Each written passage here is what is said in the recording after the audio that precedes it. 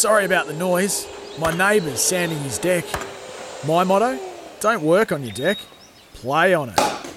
Life's good with a Trex deck. Low maintenance with a 25-year residential warranty. Trex, the world's #1 decking brand.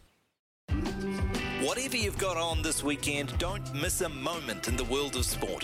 Wherever you are around the country, we've got you covered. This is SENZ. It's just gone 3 o'clock here on SENZ. Ricardo Paul with you through till 5 o'clock this afternoon. Still got a few texts to get through too. I did have one, no name on it, saying any update on Pari Parkinson, of course, the big lock playing at the Highlanders who had that bad knee injury earlier in the season. I did text Clark Dermody for you off the back of that question coming through, and he texted me back just now saying he's pretty good, mate. He's back running. May make it for the end of the NPC, but more likely pre-season for Super Rugby. Okay, so there you go. That's where the Pari Parkinson update is for you. They made an exception, I should say, for Patrick Tuipulotu when he came on, who did little when he came on, but not for Damien McKenzie, who would love the hard, fast tracks in South Africa. I think the difference is we've got Brodie Retallick out. We've got Josh Lord, who I think they see as a potential next sort of Brodie Retallick out as well. So a bit light on locks. I don't know that Damien McKenzie gets in the team. He's not going to get in the team ahead of Geordie Barrett or Will Jordan for fullback, and I think he's behind both Richie Mwanga and Beauden Barrett at 10. So yeah, I just don't think they need him, and that's why they made the exception for Tuipulotu, because they needed locks more than they needed a 10/15. But there you go. Thanks for those texts. Keep them coming through. 8833 is the Temper Bedpost text machine. We should talk some rugby league, updating you the NRL results across the weekend. The Eels, they got beaten in Sydney by the Broncos, who looked very good, winning 36-14. That was on Thursday. Big upset on Friday night with the Dragons getting up over the Seagulls 20-6. The Roosters have been scoring points for fun in the last couple of weeks. I think they've scored nearly 100 in 2 weeks. They beat the Knights 42-12 up in Newcastle. And of course, yesterday we saw the Warriors, who at one point led the Raiders by 14 points to nil, lose 26-14. Here is the Little General, Stacey Jones, talking post-match. Stacey, a classic game of two halves. As all the possession went the other way in the second, you couldn't hold on. No, we couldn't. Obviously the first half was very solid from us, and we challenged the group that at half time that Canberra are going to come out with something, and we've got to go with them, and unfortunately we didn't. Yeah, the defence, the highlight of the first half, if you're looking for positives, I suppose. Yeah, look, we scrambled really well. We defended our line really well, and we just, the second half was a total different story. The 40-20 kicks were massive swings for them, and we just couldn't get ourselves out of the hole. Is that just the modern game? How do you get into the second half when you can't get the ball and things are against you momentum-wise? Yeah, we just got to find a way to get it back, to get the ball and get back into a process of a bit of a cycle, and we did that. Went really well in the first half. In the second half, we might have been down their end once, attacking their line, and we just can't do that in this game. So how do you sum up what it was like out on the field in the second half? It was pretty, one-way traffic, I suppose. Yeah, I feel like we just lacked the intensity to start the second half. In the first half we came out, we did all these simple things really well, and we're doing them together. The second half we just didn't have that same intensity, and Canberra wanted it more. Still 6 weeks to go in the season, I suppose. You see guys like today, you don't want to keep, copping losses. How do you I suppose, as captain, ensure that this doesn't, go downhill? We just got to keep our standards high and not accept that, not accept defeat. Look, this competition's a tough competition week in, week out, and if we want to be a successful club, we've got to show that we want success. We can't just be a team that will turn up and just roll over for other teams. So everyone's just got to look themselves in the mirror and ask if this is what they really want and what they want to get out of their career and what they want to do for this club. Stacey, you're a great competitor, still are, probably, and you've made changes to the team. Where do you go now as coach with the Warriors over the next few weeks? Oh, look, we get to go home, so it's a bit of a boost for us. We really wanted to put a performance so we could go home feeling good. For 40 minutes we did it, but I think with the group now, we've got to make sure we stay tight, be connected, and then I thought, that second half we were far from that, so that was the key message that we gave to the group just then, that we've got to stay tight here. We get an opportunity to go home and play some footy, so I just said to the boys, get yourselves ready to get back home. Any regret on the 2 points that was taken instead of maybe going for a try there from Sean? No, that took us to 14-0, and Sean striking the ball really well, and for us was just to, again, reset ourselves, get back into a bit of a cycle that we were doing really well in that first half. So no regrets to take the 2 points. Was there any temptation to bring in Reece a bit earlier? No, not at that time. We brought Reece on when we, needed to score some points, and unfortunately for him, he probably didn't get to touch the ball as much as we would have liked. So, I thought, Chanel was doing a really good job at the time, and Dejan as well. But when we got behind, that's when, we needed something. How do you use Reece for the rest of the season? You probably see media reports every other day of him being linked with another club, but how do you plan on using him for the rest of the year? Look, I'll review the game, and it's week to week for players like Reece and every player really. So we'll look at the game and see where if we need to make any changes, and if Reece is part of that. So, yeah. Did you like Chanel at fullback? I thought he did a really good job. I thought he pushed around the footy. He defended strong. Like when they broke our line, he was there and he made his tackles. So. We'll have a look at the game and see if we need to make any changes. 26-14, the final score, and that on the Raiders winning over the Warriors. It's a record for the Raiders as well. It's the most consecutive points they've scored in an NRL match before the 26 that they put on the Warriors after being 14-0 down. Last night, the Panthers beat the Sharks 20-10. Ugly collision in that head clash between Stephen Crichton and Dale Finucane. Crichton was knocked out cold. He said afterwards, he was interviewed at full time, saying he didn't remember anything of the clash, but the doctors had to hold his ear together. Apparently, he's gone to hospital last night and had to have plastic surgery to put his ear back together. The way that the clash happened, Finucane came out of the line, obviously looking to put a big hit on, but they ended up clashing heads, and Crichton got Finucane's head right on the ear, and I think it just split his ear on the left-hand side. 20-odd stitches apparently required to hold it together, which is not pretty. Also, the Rabbitohs, the late kickoff last night, beat the Storm 24-12, and honestly, it wasn't close at any point, really. Kaloa Matangi went in the first minute. Alex Johnson scored in the 27th as well. Seve got one back for the Storm before half-time that made it look a bit closer than it was, but the last Storm try came right at the end when the game was already done, and that means the Storm have lost 4 on the bounce. And Craig Bellamy wasn't, I guess, as fiery as you would expect it. He seemed a bit resigned. It's almost like he thinks that they are done for the season. There were 8 errors in the first half and it pretty much continued after that. Is that basically where the game went away for you guys tonight? Yeah, I think so. Especially the first half, I thought that took a lot of energy out of us, a lot of petrol out of us, and if you're going to make errors, you've got to be able to defend them. And at the moment, we'll do that 80% of the time, but the other 20 we won't. So, like I say, it's just,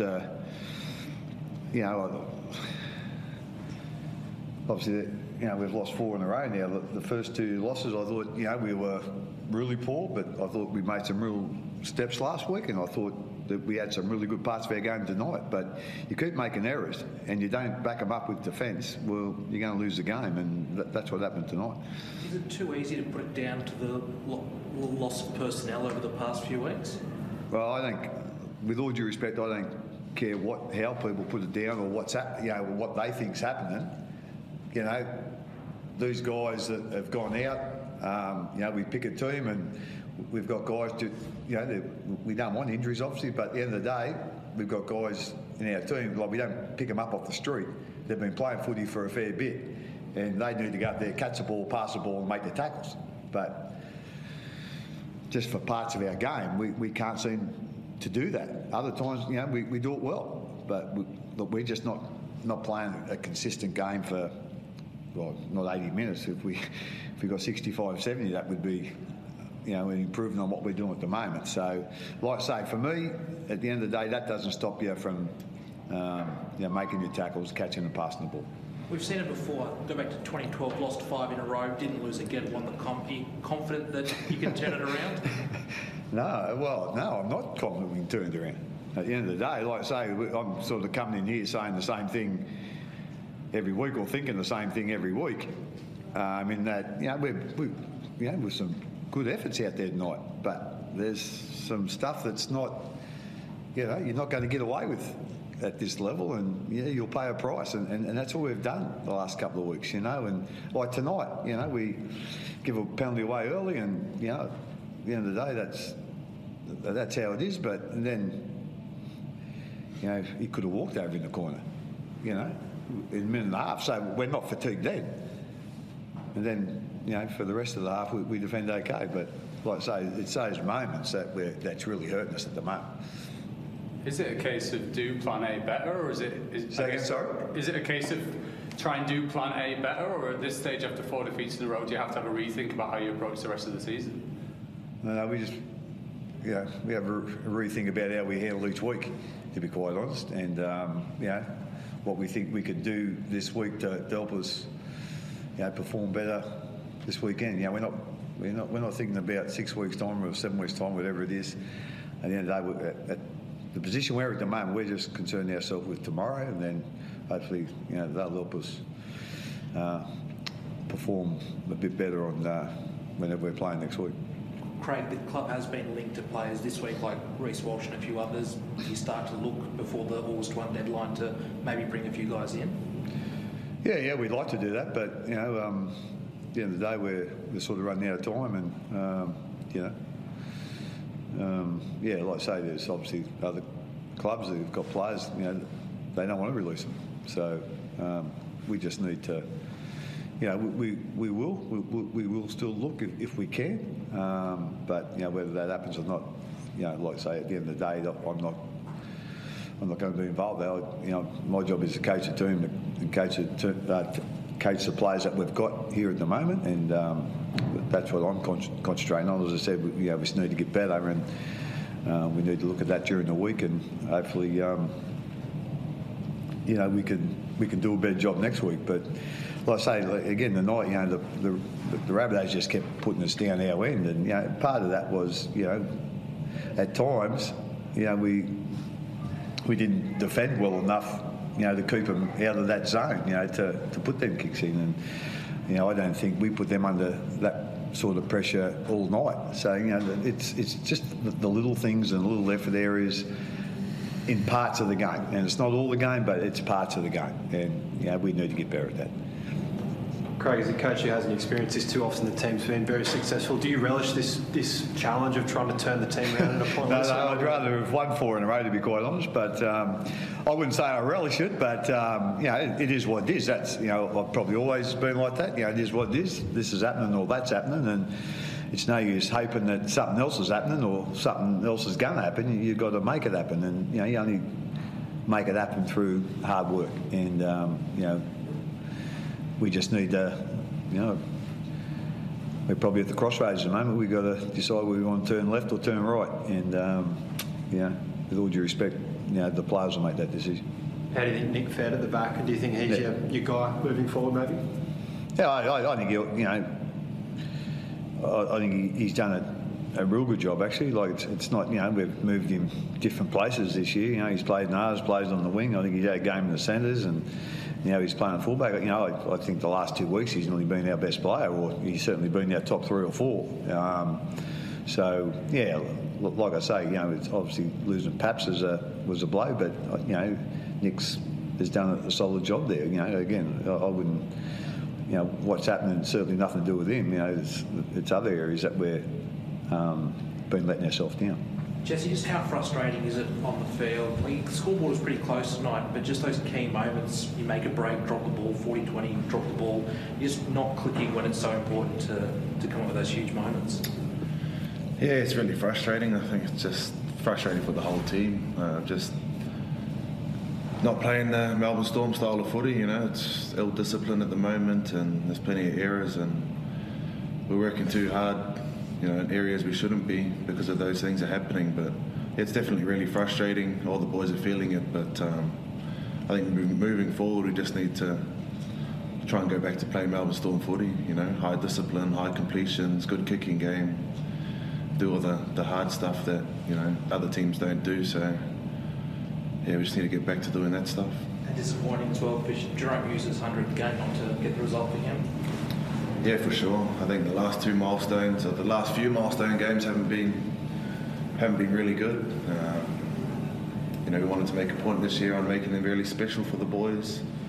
I remember a few years back we used to really make a big effort on making them really special for the boys and their families, and this year we've gone away from it a little bit. So, yeah, really disappointed in myself and in the boys for not getting up for Jerome, but I think we've got bigger problems. We need to, moving forward, we need to start getting some wins up. There you go. That is the post-match press conference of the Melbourne Storm post another loss for them. They're fourth on the bounce. Their first time since 2015. They have lost 4 in a row. And where they currently sit, they are fifth on the ladder. They're on 24 points. The Panthers 36, so they're 12 off the leaders, although it's a bit of a misnomer because in second place it's the Cowboys on 26, only 2 points ahead of them. The Cowboys do have a game in hand, though. They play the Tigers this afternoon, and there's 2 games this afternoon, actually. Coming up next in about 3/4 of an hour is the Bulldogs against the Titans. The Dogs are favourites in this. They're paying $1.57. The Titans are $2.35. You can get the handicap is 4.5 points. Apparently, it's the first time since 2017 that the Bulldogs have been more than a try favourites in a game, which I think says a lot about where the Bulldogs have been the last few seasons. Also, the Cowboys take on the Tigers. That is the late game. And the North Queensland Cowboys are very hot favourites. $1.07 plays $8 in that one, and they've got a 21.5 point head start according to the TAB. You can get the Cowboys 13 plus at $1.33, and I reckon that Dogs game will be pretty tight. But you take the Dogs 1-12, they're paying $3.30. So a few things to think about there if you fancy a punt at the TAB on the NRL. It is 18 past 3 here on SENZ. Keep your texts coming through, whether it's on the rugby union, on the coaching shake-up. What do you make of Jason Ryan coming in to replace John Plumtree? Brad Moore gone as well. Fozzie's doing that job in the short term. Rumours that Leon McDonald is going to join the All Blacks coaching setup. Keen to get your thoughts. 0800 150 811 or 8833. It's 23 past 3 here on SENZ Sunday afternoon. Ricardo Ball with you through till 5 o'clock. Of course, coming up a little bit later on tonight, we will have live coverage of the Cowboys versus the Tigers from the NRL for you. Had a few texts through. One saying, is Foster and co using Scott Robertson's team? Well, pretty much it seems that way. The rumour is to be believed that Leon McDonald is going to be added as the backs coach after the South African games. Then you'd have to say, Fozzie, 2 of the guys that he wanted in during the interview process of this is going to be my team and here's why, will be gone. And 2 of the guys that Robertson had on his team will be in. Interesting indeed. Thanks for your text. Also, earlier somebody was asking why Damien McKenzie wasn't given an exemption like Patrick Tuipulotu, and I suggested it's because we needed locks, but we don't really need a third string fullback /10. Stephen Perifetta can do that for us at the moment. Ken has also texted through saying he thinks the difference is that Tuipulotu has signed with New Zealand Rugby until 2024. DMAC is yet to re-sign. He said he thinks he's right on that. That might play into it potentially. And Josh has said, what does it say to the rugby community with the money spent on Brad Moore and Plumtree? Too many cooks in the kitchen. McLeod ? Yeah, well, McLeod's name hasn't been brought up at all, has it? It's an interesting one. Thanks for your text, Josh. Keep those coming through on 8833. As I mentioned earlier, we do have games of rugby league coming up, including one starting in around half an hour between the Dogs and the Titans. The race to the bottom is well and truly on. Currently in Wooden Spoon place are the Tigers, who play the Cowboys later. They have won 3 from 14. They are 0-5 their last 5. They play the Cowboys, as I mentioned. Above them are the Titans on points differential by 22 points, but they've won the same amount of games. And then 2 points further ahead of the Dogs, who of course play the Titans. So if they get a win tonight, they will put 4 points between them and the bottom 2, and then the Knights and the Warriors on 12 points as well, up to 12th. And then there's a big gap to the Dragons in 11th on 20 points. So you'd say it's probably between the Warriors, the Knights, the Dogs, the Titans, and the Tigers. And talk some rugby league with Ben Francis. And Ben, what do you reckon's gone wrong for the Melbourne Storm to have lost 4 on the bounce? I mean, I look at the team that they've got. I know they were missing Ryan Pappenhausen, right? But you look at the rest of the team, and that's almost full strength, isn't it, for the Storm? I mean, you got guys like the Bromwich brothers in there. You got big Nelson Asofa-Solomona in there as well.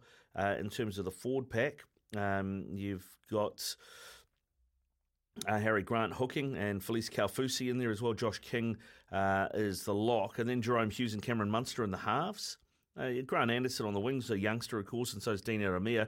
But Justin Olam was, I think, the Dally M centre last season. Nick Meaney at fullback. I mean, it's not a bad side. Why have they lost 4 on a bounce?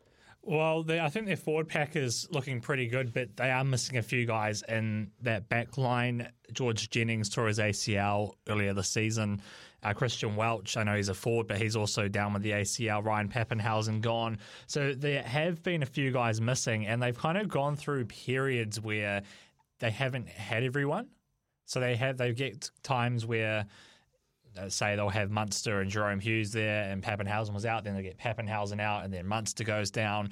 It's been a bit of a cycle like that, but I think we've spoken about it before, and this almost has felt like the beginning of the end of this dominant Storm era, and it's amazing how kind of quickly it has crashed down. Of course, the Dolphins have poached lots of the engine room in that Storm forward pack, and it's going to be a completely different Storm side next year. And I kind of think, is it just due to the guys that are gone in terms of that leadership, the real strong leadership core? And was that a real key reason to why the Storm were successful for many years? And of course, I'm talking about Slater, Cronk, and Smith. Kind of felt like once those guys went, from my perspective, things did start going down in terms of culture.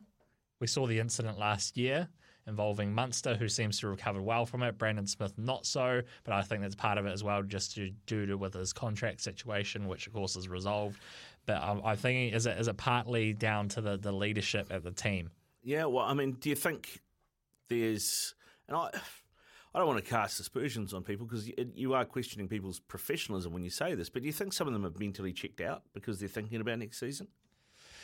I've thought that about players before at the Warriors and elsewhere, and I think this is part of why the current system is flawed in terms of the transfer market. I think it's absolutely wrong that you can sign players like, so say November 1 hits, you can start signing players for the 2024 season when you don't even know what the whole setup's going to be, as in when Michael Maguire was sacked from the Tigers, and the story came about Isaiah Papali'i apparently is looking for a please explain in terms of what's going on, because if you don't get the right coach, I might not want to be there next year. There's been the more examples in terms of like Viliami Kikau and guys like Matt Burton who signed from the Bulldogs to play under Trent Barrett. So now the Bulldogs have had to go all in to get Cameron Ciraldo, which looks like it will happen, but that might have not been necessarily their first choice had these guys there, and they're saying, well, if this is not our coach, we don't want to be here. So it's a real mess, and I think it just shows that the system needs fixing. The Warriors have had, the likes of Nakore, Luke Metcalf, all signed up for next year. It almost seems like it pretty much for all this year. And it's quite frustrating in terms of they just need to introduce that transfer window system or something to fix it, because it's a complete mess. And there's a very good chance that guys have already checked out. It wouldn't surprise me at all. Yeah, it's interesting actually. So the Storm have lost 4 in a row. Next week, they play the Warriors. Can we snap their streak for them? Well, the last time, you said before that the Storm, last time they lost 4 in a row was 2015, right? Mm-hmm. Also the last time the Warriors beat the Storm. There you go. So I'm so gonna, get on the Warriors is what you're saying. I'm going to be at the game, so I do hope that they do get up and win the Warriors. It's really hard to say because looking at that Warriors game, that 40 minutes in the first half against the Raiders, it's probably the best 40 minutes they've put together all season. I know in that first 10 minutes they had all the ball, and that's where their 2 tries were scored. But they looked really good on both ends of the ball. You know, the Raiders were throwing lots at them and they were holding them out, and you're thinking, all right, you know, this is good. This is a sign of improvement. And then it literally just the thing happens where they just don't have the ball. And we've seen that lots of times this year. But the one thing that frustrates me is when you don't have the ball, the first thing you do is when you get the ball is just complete a set. Yeah.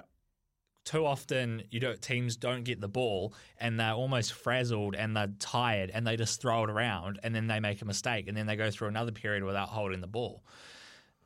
The other thing which also frustrates me and something I've spoken about in the past before is going for 2. I hate it in rugby league. To me, it just blows your momentum. You know, the Warriors had front foot ball.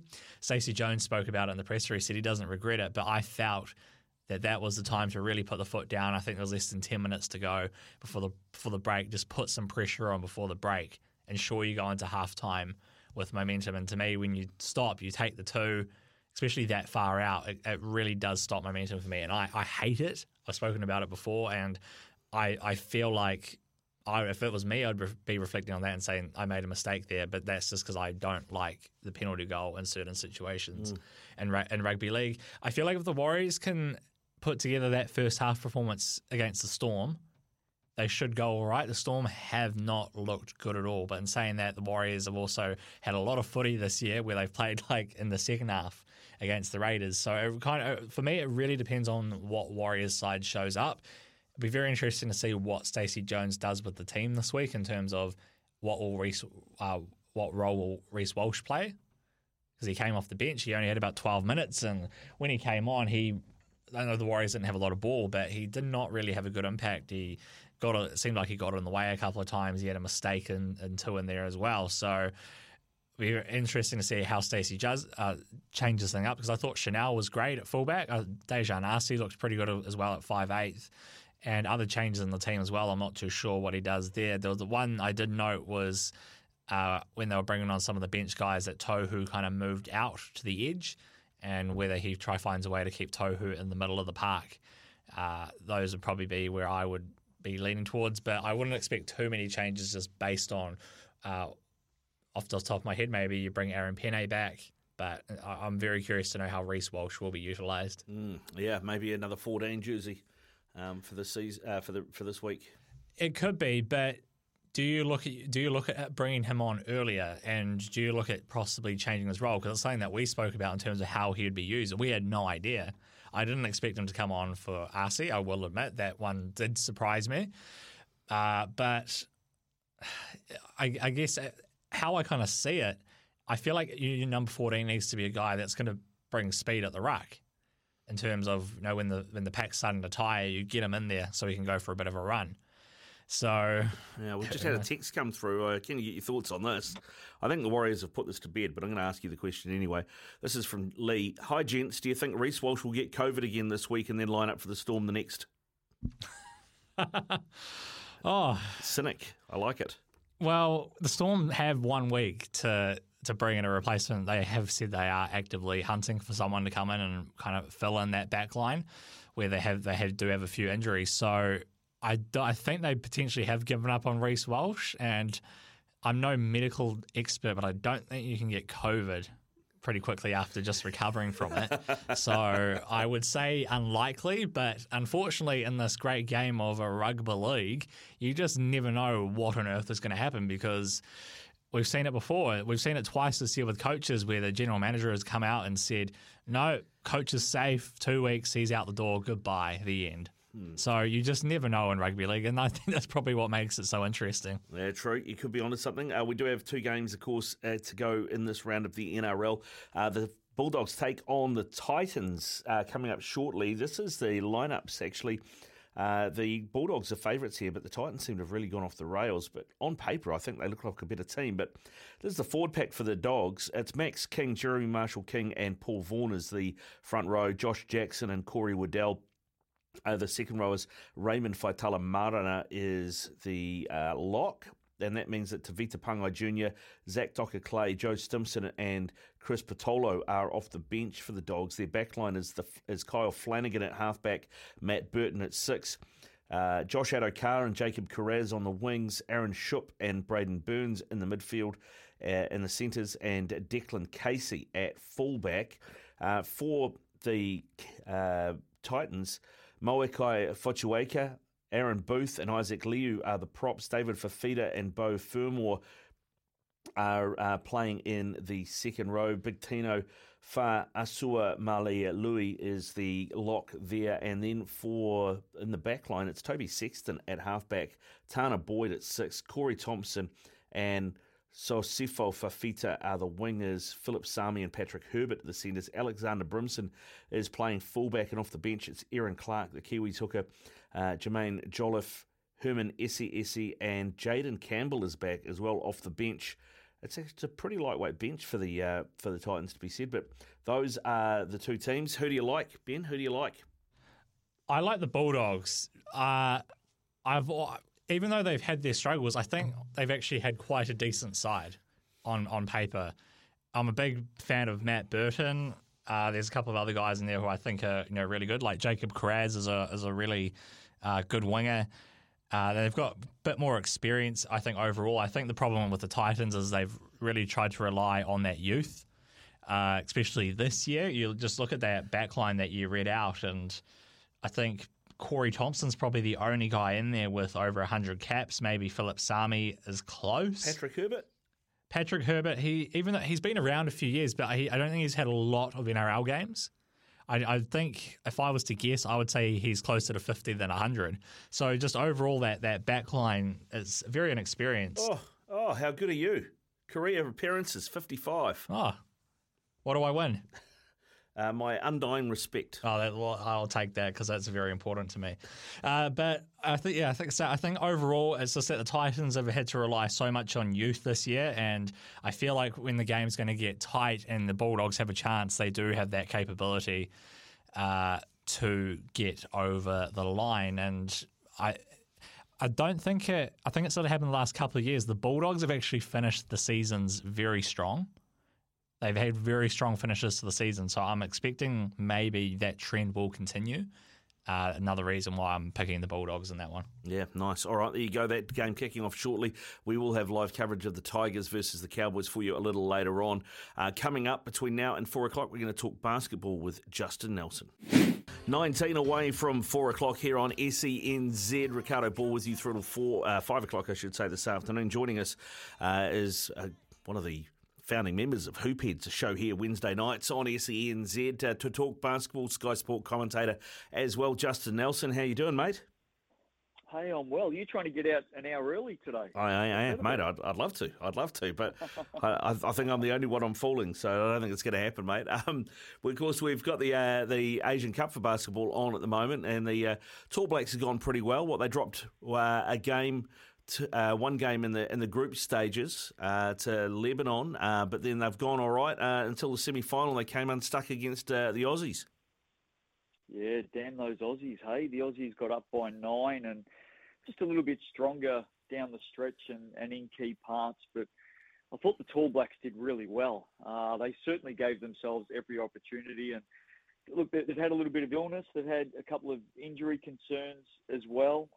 Max Darling and Sam Meninga didn't play in this game. And look, they were right there. And the end result is they've lost that semi and they play tonight for a bronze medal, which would be their first ever medal in FIBA Asia competition.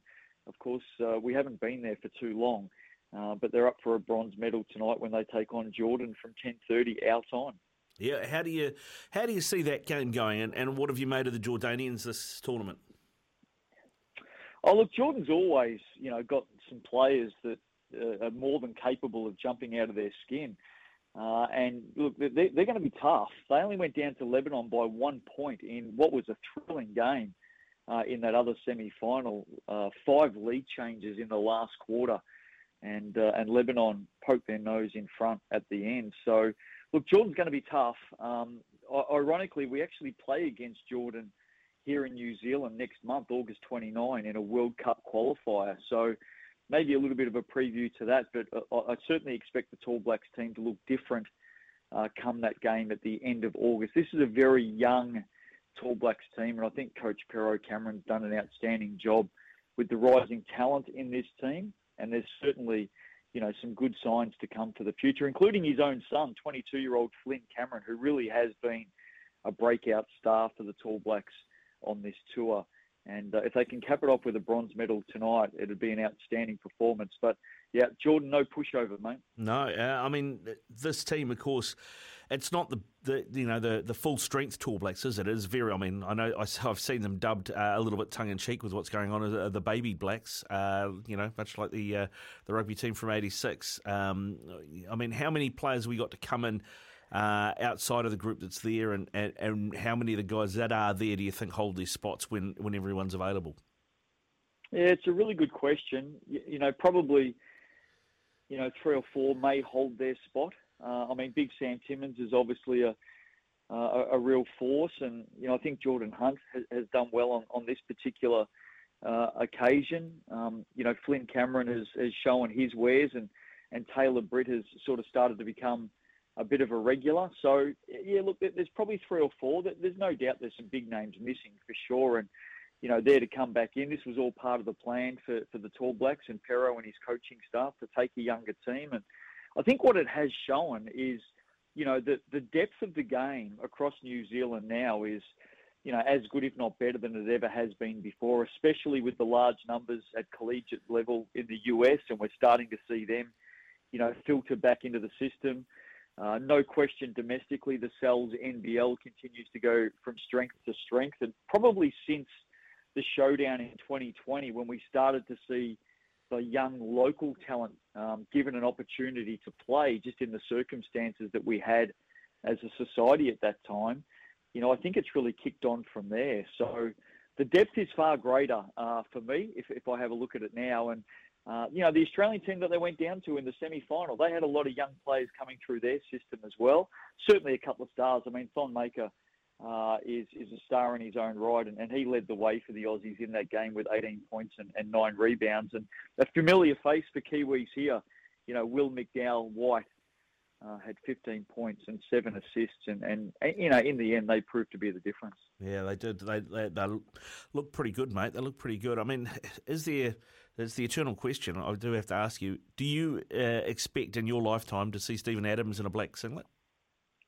I do, yeah. I'm probably known around the basketball traps as the optimist. I'm always on the positive side of every situation, but I do. And I've said that from day one, since stepping into the country. I think it's a little bit Andrew Bogut-esque, if I can put it that way, with what, us Australians went through with that non-stop call for Andrew Bogut to represent the Boomers and put on the green and gold when he was plying his trade in the NBA. And I don't think too much about the past. And I know there's been stories that have done the rounds for years and years as to why Steven Adams, hasn't pulled on a Tall Black singlet. But look, the guy is plying his trade in the greatest competition in the world, and he's damn good at it. He earns really good money to do it.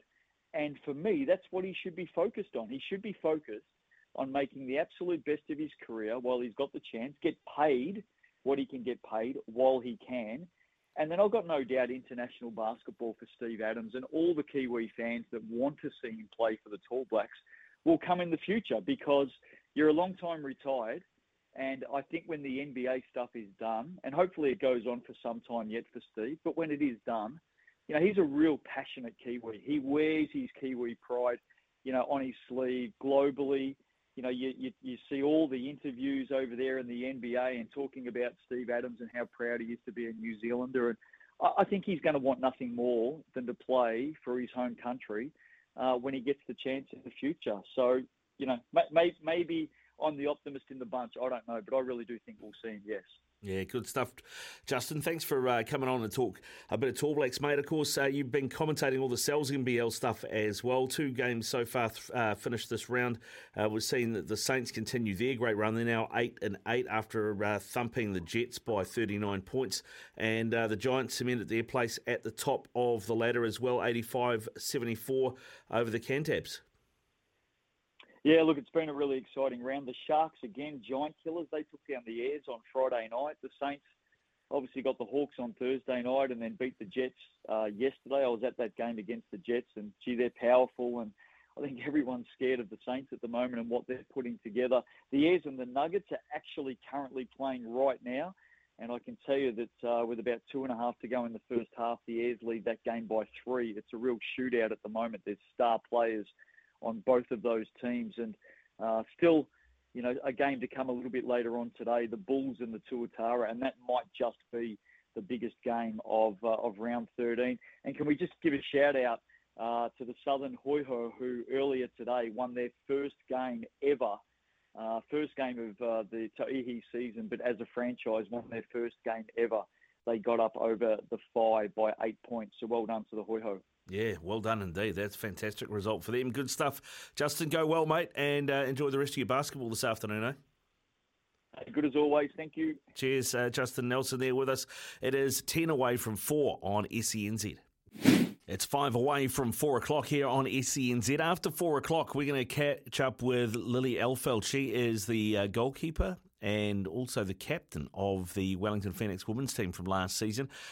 Since she started playing for them, she was also made her debut for the Football Ferns and has just signed a new deal with the Knicks for the coming season as well. So Lily is going to join us. We're also going to talk the Com Games and cycling. We've got a big cycling team going to the Com Games. Del Woodford's going to join us around 4:30 to talk our medal chances, and we might even touch on a little bit of Tour de France as well. If you've missed the news, you're just tuning in, the All Blacks have made changes in the coaching department. So we have seen Jason Ryan, who's the assistant coach of the Crusaders. He's technically like a forwards and scrum coach as well.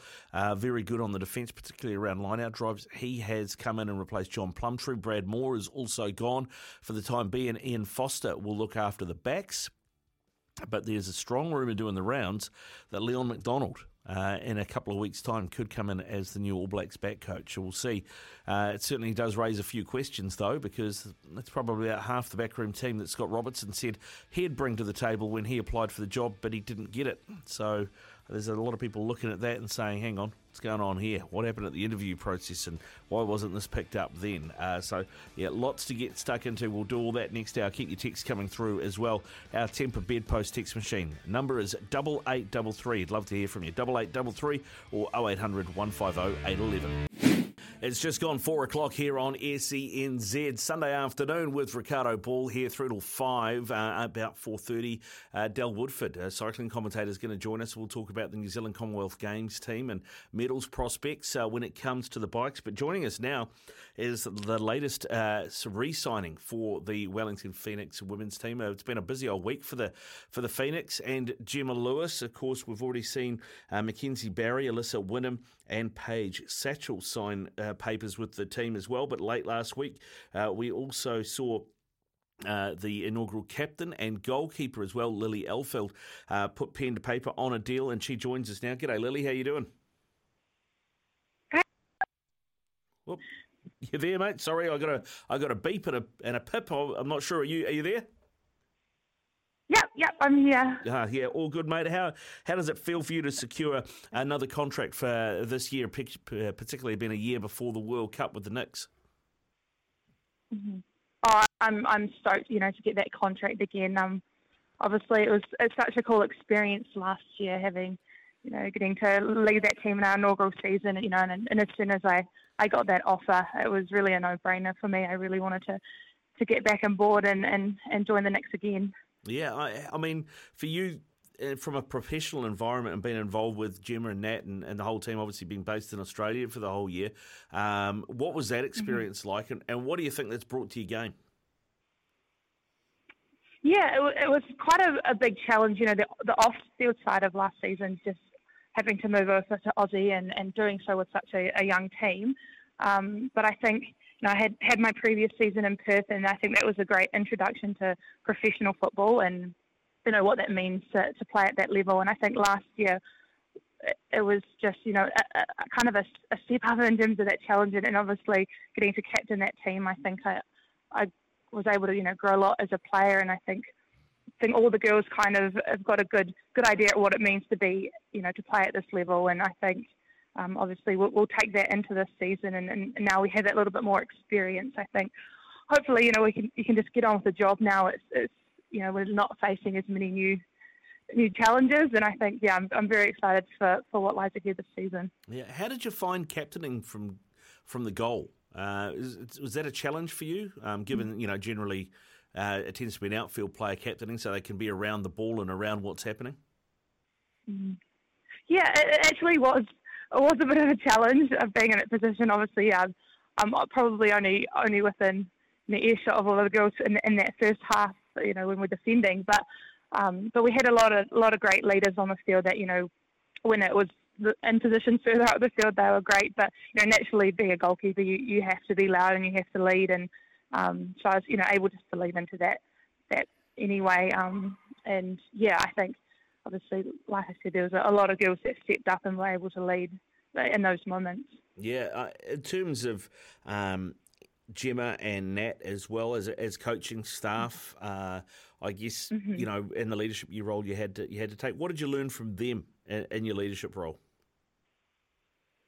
Oh, I think Gemma and Nat were fantastic. I have so much respect for what they did last season. Obviously, it was their first experience at professional football. They'd obviously both been involved in the international game before, but I think it was just to have to kind of figure their way around this new environment, and also be responsible for essentially 20 girls that have moved away from home. I think they were amazing, and they kept us grounded, and they helped us through those challenges. And I have so much admiration, and was able to just kind of sit back and observe how they were handling things. And yeah, we were just very, very fortunate to have such an amazing staff that went over with us last year.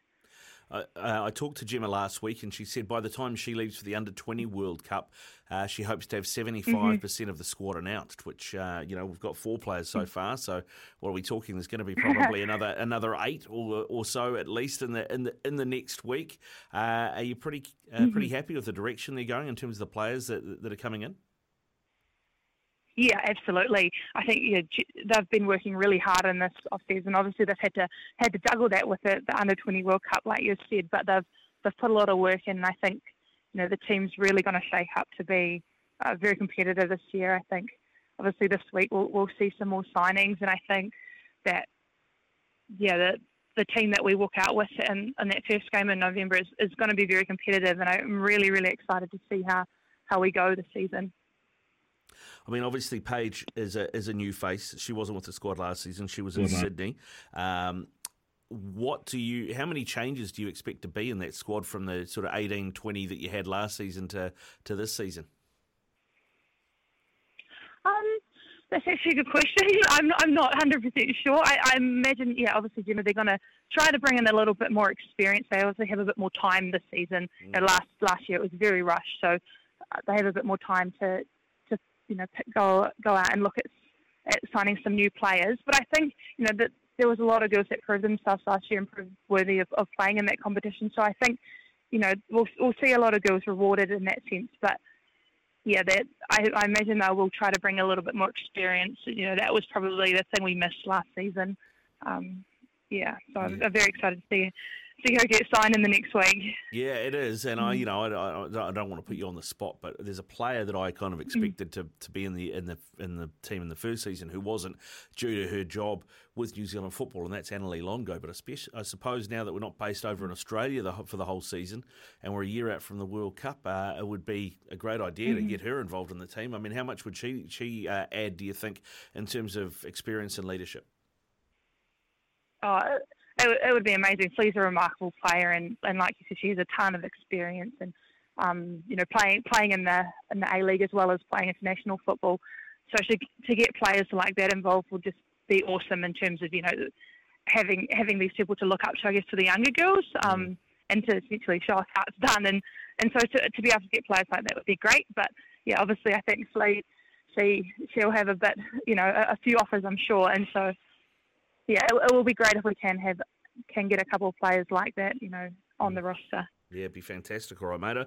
What about I know that it's early days. You've signed the deal, but I mean, you would have had conversations around contracts, and in those conversations you have with the club and with the coach, you talk about aspirations and things. I mean, have there been any goal setting going on in the interviews that you had, or the meetings that you had leading up to you signing the deal? Is that goals in terms of the season? Yeah. Sorry, if that wasn't clear. Yeah. No, absolutely. That's definitely something I've discussed that with Gemma, and what direction we want to take this team, and obviously what I'd like to do individually this season. There are quite a few of us involved in this Phoenix setup that would really love to push for the World Cup. So the club has been very supportive in that and trying to provide an environment. I guess we have our best shot of trying to make this World Cup next year. But yeah, look, we really want to up the game this year and I guess prove some more people wrong and cause a lot of upset. So yeah, I'm very, very excited. Yeah. What about your conversations with Jitka Klimkova? Because obviously you've had a taste back in the Ferns now, but we've got depth at keeper in the Ferns. Where Anna Leet has just signed with Aston Villa. Of course, Vic Hessen's at Rangers now, we've got some very experienced players kicking around. So when you have those conversations with Jitka about what she wants to see, obviously we've got these players playing, and Erin, of course, playing offshore, playing in Europe.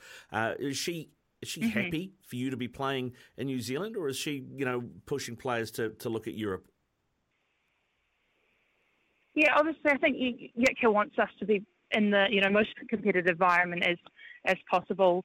So she's had a lot of discussions with us and trying to make sure we're in an environment that fits us well as players, and we have the most opportunity, I guess, for game time. At the end of the day, that's crucial. Is that you're playing minutes and then you're informed. So obviously having those discussions with Jitka, I came to that decision that this would be the best place for me as a player. But obviously they'd love to see us push as far as possible. So we're quite lucky with the A-League as well that it kind of works and complements a lot of other seasons throughout the world. So a lot of us imagine when we finish up, we'll try to get something in our A-League off season offshore.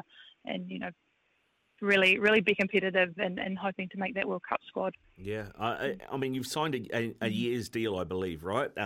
Is that deliberate? Correct. Because, you're going, right, we've got a World Cup on our doorstep. I want to be here. I want to be for that. But if I get an opportunity there, I'm putting myself in the shop window, as it were. Yeah, absolutely. I think, that they are offering multiple year deals now at the Phoenix, which is awesome to see. I think, that's a really positive thing for the club to provide the girls. But yeah, just at this stage, I think, I'm just focusing on the next, I guess, 6 to 9 months, and see how that goes, and then and then I guess I'll go back to the drawing board and figure out where's the best step next. Yeah, well, it's actually, you beat me to the punch, because I was going to ask you about that, about, Alyssa's deal is obviously a 2-year deal, and we know that the initial conversations around this Phoenix women's team and the deal they had with New Zealand Football was for 2 years leading up to the World Cup to give more players an opportunity to be in a professional environment. But, of course, this signals now that they're committing, the Phoenix are committing to a women's team beyond the World Cup, which has got to be positive. Oh, yeah, absolutely. It's so exciting for women's football in New Zealand, and I think it comes at a great time when obviously the World Cup will be here on our shores. I think, being in the spot, it's a massive opportunity to grow the game, and I think we really have to ride that wave that's going to come with this World Cup. And I think, yeah, there's going to be a lot of eyes on the game, and I think there'll be a lot more interest, and there will be an audience for it. So that's so exciting that the club's getting behind the women's game and committing that beyond next year. Yeah, well, I mean, the women's game's going strength to strength, isn't it? You just have to look at England at the moment with the women's Euros going on, and they're setting attendance records left, right and centre. It's just a pity we don't have anybody that's picked it up here for us to see. But, I did see during the season, I think Barcelona's women's team played Real Madrid's women's team, and they had over 100,000 at the Nou Camp for it. Yeah, it's remarkable. It's so exciting to see that kind of support get, in behind the game, and it just shows us that, if you give them a stage, people will come and watch. And I think there's, a lot more investment in the game now, and it's obviously a lot more interest when they're getting crowds like that. It's remarkable. So, I think it's very exciting that we're going to have that here in New Zealand and Australia, and that kind of interest will be focused on football in this country. So, it's an amazing time to be a women's footballer, and we've seen a huge amount of change just in the last 10 years. I think, going forward, there is no ceiling really, and it's really, really very exciting to be in the sport at the moment. Yeah, it's fantastic, mate. Fantastic. I'm looking forward to more announcements next week. It looks like we're going to get, another bunch of names next week as well, which is going to be great. Before we let you go, Lily, I just want to ask you a few questions just to get to know you a little bit better. Are you ready for that? Okay. Yeah, let's do it. Have you always been a goalkeeper, and who was your sort of your footballing hero growing up? I have. I've played football since about 5 years old, but I probably started to, primarily focus on goalkeeper at the age of 12. Before that, I hated it. I didn't want to go on goal. I wanted to run around. But we had a World Cup, an under-17 World Cup here in 2008, and when I watched that game, I watched some. I think it was a German team train, and I saw the keepers. I was like, from that moment forward, I knew that was what I wanted to do. If I grab your phone right now and flick through the Spotify playlist, what was the last song you would have played? Oh, the last song? That's a great question. Probably 17 Going Under by Sam Fender. Okay, there you go. Sam Fender, that's one to add to the playlist. If you've got a night off, you're not training the next day, you're not playing the next day, what's the comfort food? What are you going to go to? Oh, that's a good question. Probably something home cooked. Obviously, not living at home anymore. I miss that food. I'd go back home to my parents' house. Anything Mum's going to cook. Anything I don't have to cook. That's always a bonus. What about what's on the telly then? Have you got a favourite movie or a favourite TV series?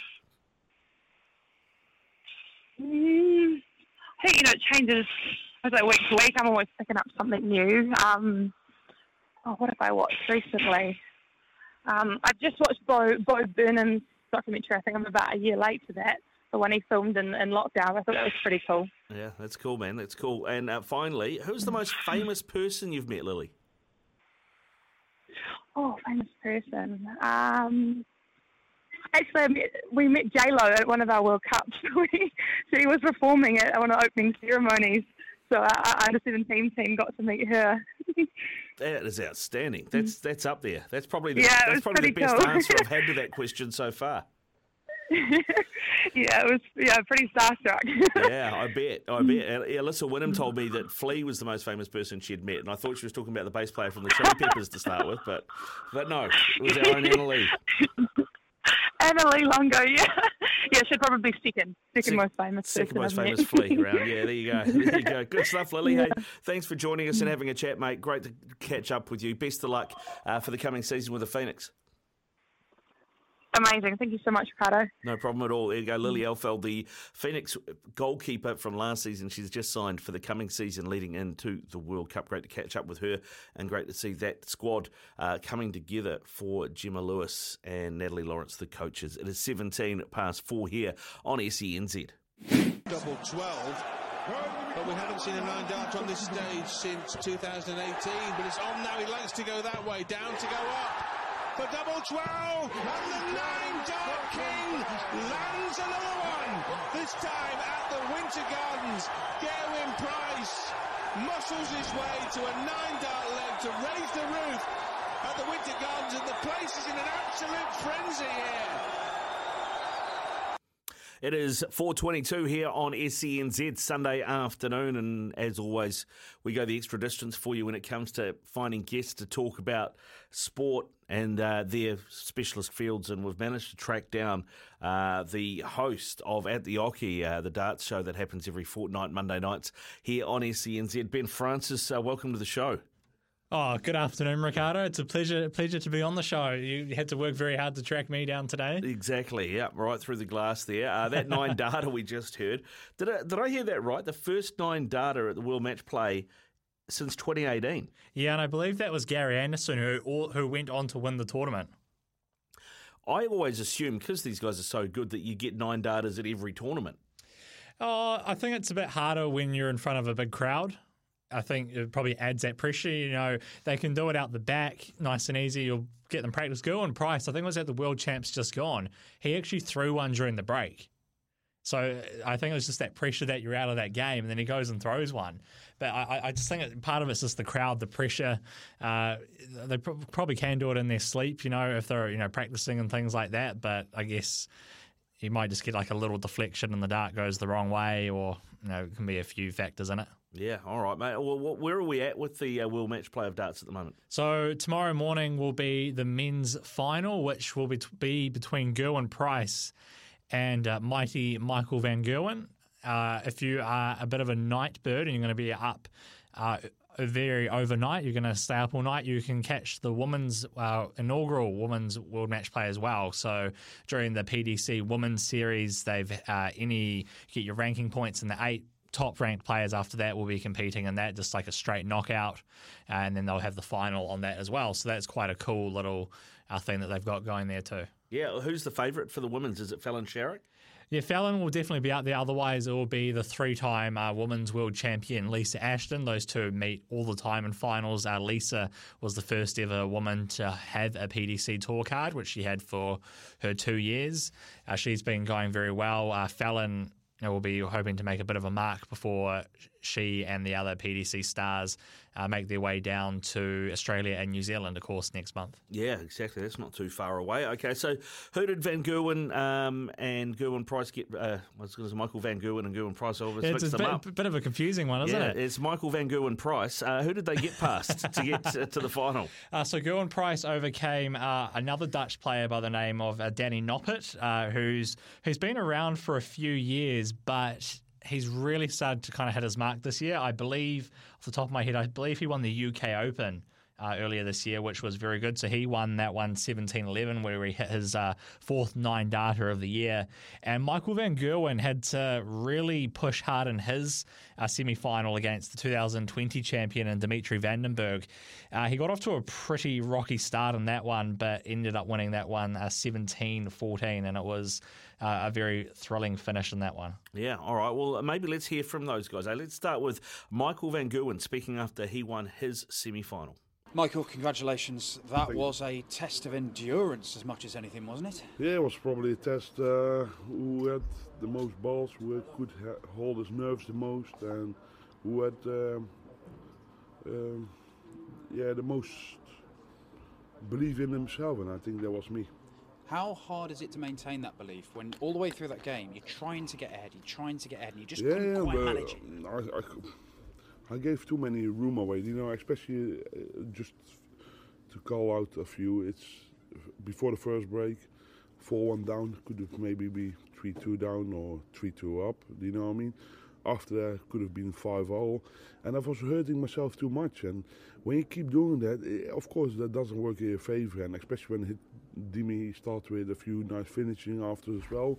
You make it really tough for yourself, but as long as you keep believing in your own ability, and mentally I'm quite strong at the moment, so I will never give up, and that's exactly what I did, and I'm glad it turned out quite well.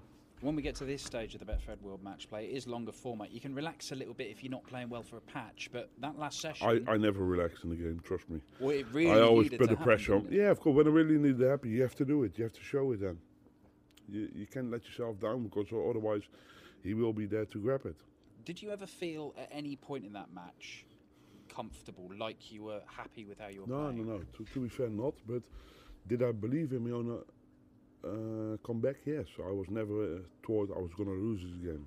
You know what I mean? Because I always had the belief, one more leg, I will hurt him, and then I will go over him. But you still have to do it, and that's not that easy. You can say it so many times to yourself, but it's quite tough. But I managed to do it, and I'm proud of myself. Through to the final for the first time since you won the Betfred World Match Yeah, Play. true. It's a massive night tomorrow night against Gerwyn Price. Yeah, true. Me and Gerwyn will be, of course, cracking over a game. I think everyone, if you could say it beforehand, will be one of the nicest finals for people to see. But there's something to worry about tomorrow. It'd be a very different game against Gezi than it will against Dylan. Yeah, of course. Tomorrow will be straight on game. We both just want to throw the darts and no side things. Just the best man wins. Simple as that. We saw you at one point look at your hand. Are you physically fine to Yeah, play a long format game like not that? Not 100%. Everyone knows that. But it's been a long 8-9 days for me. But I hope I can hold my body together for one more day. Yeah, Michael van Gerwen there speaking. He did have surgery recently on his hand. Of course, he'll be up against Gerwyn Price, the Welsh Dragon, of course, a former rugby player and league player as well. Certainly changed the expectations of what a darts player should look like for many years of, the Phil Taylors, etc. But Gerwyn Price is going to meet Michael van Gerwen in the final. Here's what he had to say after his big semi-final win. Gerwyn, congratulations. Only the second Welshman through to the final of the Betfred World Match Play and the first for 20 years. You must be delighted with how you're playing right now. Yeah, I'm going in the right direction, but hopefully I can be the first Welshman to win it, so happy days. The 9-darter, we've got to talk about it. You must feel that when you're playing as you were in that match, there's always one around the corner. Yeah, I know. When you can feel it, when you get the rhythm, when you get the pace of the game, then everything seems to flow. And up until like 10-5, everything seemed cushy to me. And then I came out after that break and could hit a barn door for 3 legs. But that's the way the game can turn. But yeah, for that period of time, I felt like I couldn't miss. That little period, it went into the next leg as well. And there were a lot of people in there thinking we might be seeing back-to-back here. Have you done that in practice, back-to-back nines? My memory's not the best, but I don't think so. I'd rather do it on stage than in practice. I don't want to waste them, but yeah, it was a little deflection into the treble 5, I believe. But I think I would have hit 2 anyway. Look, you're in the final now, and you've got pretty much better as the tournament's gone on. I know that you're probably frustrated you didn't win it sooner, but in a really long format game, there's going to be you're not going to play your best all the way through, are you? Yeah, but it wasn't that I wasn't at my best. It was how bad I played for 3 legs. I mean, even if I'm just a little bit below par, but the drop from there to there in such a short period of time, yeah, I wasn't happy with that. But I gladly won the last 2 legs and went 12-8 up to go into the next break. So yeah, 11-9. I'm thinking a little bit more. This hasn't been the happiest of hunting grounds for you in the past. I mean, this week has completely changed that. I mean, all of a sudden, the Betfred World Match Play can turn into your favourite tournament all of a sudden, mate. Yeah, well, it certainly happened in the Worlds where I couldn't get over the first round, second round for 4 or 5 years. And then as soon as I did, I was in the final and picking up the trophy. So, yeah, hopefully that's the case here. Now every year I come here, I'll have good memories rather than bad ones. What would it mean to you to have your hands on not just the Eric Bristow Trophy, but the Phil Taylor Trophy as well? You'd be the first person since those trophies were renamed, actually, to have both of them. Yeah, I mean, it's nice to lift the World Championship, but to win the Eric Bristow one, back to back, and hopefully lift this one. It's not the only one I want to win. I want to win every one that I haven't won before. This is one of them. The UK Open and the Players' Championship. So yeah, hopefully I can tick this one off this weekend, and then next year when I come, things become a little bit more easier. So there you go. That is Gerwyn Price talking after his win. They meet time tonight? Did you say 10:30? No, so the final will be about, I reckon, just after 8 o'clock New Zealand time. Oh, okay. 8 a.m. tomorrow morning. 8 a.m. tomorrow morning. Who are you picking? I'm going Gerwyn Price. He's been the most consistent throughout the tournament. He's just got the world number 1 back, and I would absolutely love it if he came down to New Zealand as the reigning world match play champion and he just happened to bring the trophy in studio, but I'm not going to get my hopes up. Yeah, well, I mean, not only that, but he's going to be world number 1 as well, isn't he, if he gets the win here? No, he's already confirmed. So with Peter Wright getting eliminated in the quarterfinals, Gerwyn just had to better him to get number 1, which he's done. So he'll be officially number 1 at the end of the tournament again and come down to this part of the world as that world number 1. Yeah, perfect. Well, he's the favourite at the TAB, $1.66. Michael Van Gerwen, $2.07 is how it looks. And at the Oche tomorrow night, what time? We're on from 9 till 10 tomorrow, and we will briefly touch on the World Match Play, but we've got a pretty full show as we have Mal Cumming, Burning Smith, and Caden Milne, who are the three qualifiers for the New Zealand Darts Masters. There's still 2 spots left to fill for that, but that is done through the rankings, which will be, I don't think it's next weekend, which will be confirmed after 2 weeks' time, so we should have the 2 after that. But we'll touch on the match play. We'll promote as well the official beginning of our 9-dart challenge as well, to score as many darts as you can with 9 darts. And I heard you did pretty well doing that. Yeah, I did 227 the other day with a 9-darter, which is probably about 100 more than I normally get. Just need the camera and you'll be sweet. Filmed it. Needs to be on the video. It needs to be on video. Yeah, well, that's me toast then. I can update you on the score from the Titans-Dogs game as well. The Dogs have just scored again. They lead 18-6, conversion to come. And has he got it? Yeah, he's got it. Matt Burton's got it. So 20-6. Josh Adokar with a double. Jeremy Marshall-King as well. Toby Sexton with a try for the Titans.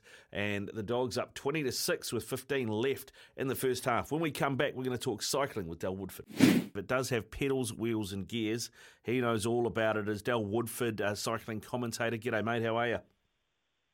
Very good, Ricardo. Yeah, thanks very much. No worries, mate. No worries. Com Games, not too far away. How excited are you about the I was going to say 30-man. It's not correct, is it? 30-person team that we're sending. I'm pretty excited, actually. I'm pretty excited about the Commonwealth Games. I know a lot of people don't get too hyped about it, but what really hit home for me today with the importance of the Commonwealth Games, I was listening to an interview with Mark Cavendish on a cycling podcast with some other people, and they said to him, what's coming up? And he goes, I've got the Tour of Poland coming up next week, and then I've got the Commonwealth Games, and I'm really hyped for this. And do you guys know about the Commonwealth Games? And they said, well, is that where you guys compete against Jamaica? And he goes, yeah, but the cool thing about it is I don't have to compete for Great Britain. I compete for the Isle of Man, and, you know, it's just this awesome event. And I was like, you know, a guy that's won equal record number of stages in the Tour de France, the most prolific sprinter of all time in cycling, is excited about the Commonwealth Games at the end of his career. It means something. It means something to the athletes. And to hear someone say that, Ricardo, I'm super hyped for the Commonwealth Games. Yeah, how good is that, mate? That is superb. I mean, we tend to measure our success, and you can see why on medals, how many medals we're going to get. But I mean, the Com Games has a few different levels, doesn't it? In a way, from a high performance sport New Zealand, cycling New Zealand point of view, because this is giving youngsters also a taste of what these big events are like, you know, and maybe is it almost experiential for some of them, so that they kind of know what's in store, or if they get selected for the next Olympics or whatever as well. Yeah, I think that's exactly right. I think across a lot of sports, you know, they always say going to the Olympics as your first big event is something that just that whole atmosphere and vibe around it can be so overwhelming. You don't perform to your best, and I think having the opportunity to do a Commonwealth Games, particularly a couple of years out from the Olympics, and if you're building towards that, it's absolutely ideal. And the selection of the track team or the cycling team has really reflected that. If you look at, you know, they've brought in George Jackson into the men's endurance team. You've got, you know, young Olivia King coming into the sprint team. I think that's really good. The road team's pretty well established with solid riders on the men's side, but on the women's side, we've got some really exciting talent. Ellie Wollaston, Henrietta Chrisley, and then Fisher Black. Ella Harris, probably all debuting at Michaela Harvey at the Commonwealth Games. Yeah, and in their sport of women's road cycling, they're right up there with the top in the world. And just give them the Commonwealth Games, and then, you know, towards the Olympics, it's going to give them a chance to gel as a team and you know, sort a few things out. And I think it's really important, and it's really exciting to have that mix of experience and youth coming into a team for the Commonwealth Games.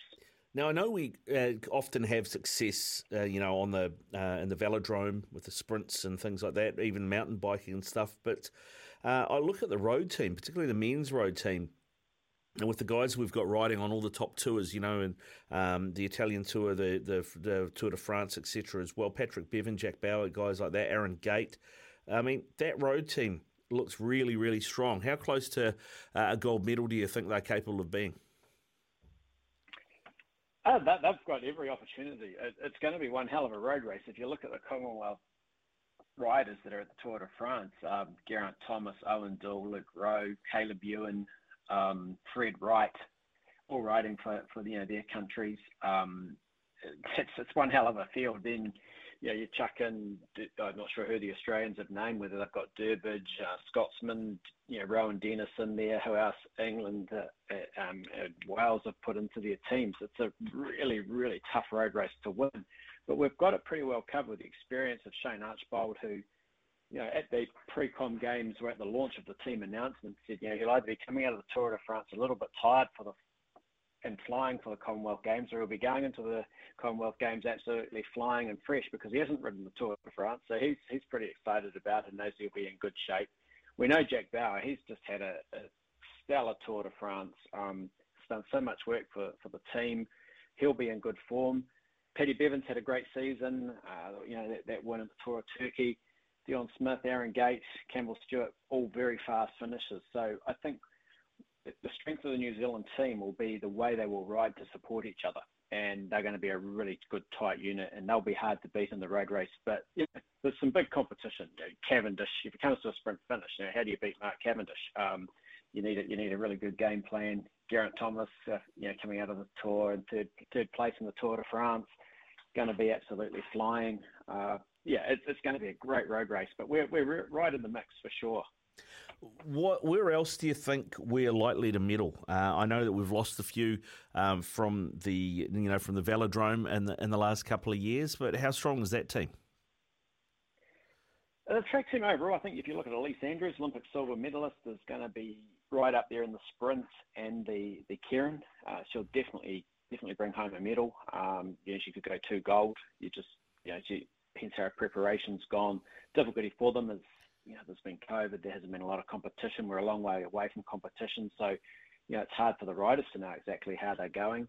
I think Ronnie Botta is definitely, I know she's had COVID and her build-up hasn't been what it was, but pre-getting COVID, she was, knocking world's best times in individual pursuit. So, if she's got that form back, ride a gold medal against the name, she will be very, very hard to beat. She's in fantastic form.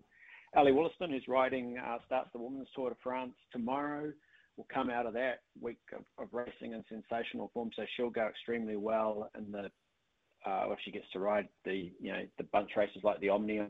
She'll be a big part of the team's pursuit. So that's on the women's side. I think we've got a real chance. The team sprint's got a good chance of meddling. Rebecca Peach, who's come from BMX, is the starter, and that she's world class. She's right up there, and it's a lot of pressure on Olivia King to get on the back wheel, and Elise Andrews to finish it off. But if they gel, they'll go really close. They can push anybody. Peach is world class at starting. So another really good medal prospect. The men's team's pursuit, we saw them at the Olympic Games, just unfortunately with Aaron crashing, didn't get into that final, but a top unit. So, there you've got, I think the team will probably look like Gate, Kirby, Sexton and Campbell Stewart. Corbin Strong, George Jackson, I'm not sure where they'll sit in the mix, and they'll be working that out now. The team's in Solothurn in Switzerland preparing for the Commonwealth Games, so a lot of hard work going in, but I think they will stick with that core team of Kirby, Gate, Sexton, Stewart. Nick Kyrgios is in there as well, but I think he will focus on the kilo. He put in an outstanding performance at the World Cup in Canada, and I think he won or got second in that kilo. So, another really hot prospect, for bringing home a medal. And what about in the mountain biking? I mean, if Anton Cooper and Sam Gaze don't beat each other, should they both be favourites again to be on the podium? Without a doubt. Anton had a crash the other day and hurt his arm, so hopefully he's not too bad and comes back pretty well. Sam Gaze, he's had a bit of a disrupted season with illness and whatnot on the road and mountain biking, but they will certainly be in the mix. Ben Oliver has been riding really well as well, so don't discount Ben Oliver out. A really good team, but who lines up? If you think if Tom Pidcock was to line up in the mountain biking, he's the Olympic champion. He's just won the Alpe d'Huez stage of the Tour de France, and he's the world cyclocross champion. If he fronts up, it changes the ball game of the bike race a little bit on the mountain bike side. Yeah. I haven't looked at the team to see if he's riding the mountain bike or not, or even if he's riding the Commonwealth Games. But that's the sort of calibre of rider that could front up. And if we look at the Oceania part of it, Cooper and Gaze are a touch above this, the Australian rider that finished third last time, and I think Ben was fourth or fifth or something like that. But on their day they could take all three medals. Absolutely, Ricardo. The mountain biking, it's super strong. Yeah, well, I mean the signs look good for us to get a decent medal haul out of the cycling team. What's your expectation on that front? Oh, gee, it's hard to put a number on gold medals.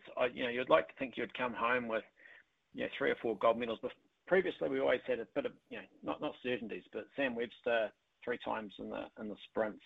Talking to Sam before he went away, he's coming back from a bit of injury. He's not sure how he's going to go and what events he's going to really focus on at these Commonwealth Games, because you got the team sprint, but the individual sprint and the Keirin, it's a lot of series of races when you haven't had the build-up you would like, so you've got to pick what events you target. So I know that none of the other sprinters in the Commonwealth like drawing Sam Webster in the match sprints, because he's just the assassin. Like to win those Commonwealth Games in the past, he's taken out the Olympic and world champion twice. So no one likes to meet him in the match sprints. He's unbelievable. So no doubt the team sprint will play a big part. The Keirin may play a big part for him as well, but Callum Saunders is a really good chance in the Keirin. He's had a solid build-up, but with some injury, but he's a very, very good Keirin rider. I think of the young crop coming through, I think he's our best Keirin rider. He got that World Cup medal in Hong Kong a couple of years ago, which really blew everyone away. I think he will surprise because he's not super well known. I think he's a really good chance. Women's team sprint, I think they'll be in the battle for the gold medal. Ellie Wollaston's going to have a really great chance if she gets to ride the Omnium. I think she'll go really close in the women's team's pursuit. They were a wee bit off the pace at the Olympics, but this isn't the Olympics, and Great Britain's not Great Britain. Australia will be strong, so hopefully they make that final. The men, I think the men will make the final, hands down. I think they'll be riding for the gold, and I think with Corbin Strong and Gate for the Madison, for Corbin Strong for the Omnium, Nick Kirkazoo for the Kilo, George Jackson will probably ride the Scrat, one of the big bunch races. They've all been going well. Their build-ups have been fantastic, so I think they'll go well. Women's team's pursuit, not quite so sure. I think they might be riding, at the moment, I'd like to say they're riding for gold, but I think, the focus will be on Ellie on the individual and Baroni on the individual events, and the team's pursuit will come together, and, hopefully they gel and it goes well, but maybe a bronze. Maybe a bronze. All right, good stuff. Hey, Del, thanks very much for coming on and sharing your knowledge with us, mate. It's always good to talk cycling with you. Go well and enjoy those Com Games, mate. I know you're looking forward to it. It's exciting, Ricardo. Yeah, thanks for having us on, and kicking off pretty soon, the end of the week, and it's going to be really exciting, and it's a great opportunity for Cycling New Zealand to sort of have a big reset, and a great crop of young riders coming through, and it's going to be really exciting. So I look forward to catching up with you during the event. Yeah, no, it's going to be good. It's good to be talking about cycling and not off velodrome, off road stuff, right? That's right. The good side of it. Go well, Del. Thanks very much for your time. Thanks. Absolute pleasure, Ricardo. Cheers. It is 9 away from 5 here on SENZ. Yeah, this is SENZ. Ricardo Ball just about to wrap things up for the day. Reminder that after 6 o'clock we go to the league. It's going to be the West Tigers taking on the North Queensland Cowboys. We'll bring you coverage of that game. I can tell you that the Titans have hit back against the Dogs and not... with before time as well. They have scored through David Fafita. They're just lining the kick up here. If this goes over, it'll be 26-12. The Dogs, it's just about half time though, are well out in front. Tries for them. Double for Josh Addo-Carr, Jeremy Marshall-King and Matt Burton have also scored tries, and it's Toby Sexton and David Fafita have scored tries for the Titans, and Toby Sexton has just missed that conversion. So 26-10 is the score as we go into half-time. The Canterbury Bulldogs up against the Gold Coast Titans from the NRL. A reminder that game between the Tigers and the Cowboys is not too far away, and the Cowboys are big favourites here. They were $1.08 when we started the show. They're into $1.06 now. The Tigers are out to $8.50, and the handicap is minus 22.5. It was minus 21.5 last hour, so get on the Cowboys. Looks like they're to go. It's Tyre Power's Big Footy Final Sale. To kick things off, you can get the power to buy 3 and get 1 free on selected Toyo passenger car and SUV tyres. Tyre Power's Big Footy Final Sale can't last. Visit tyrepower.com.au now.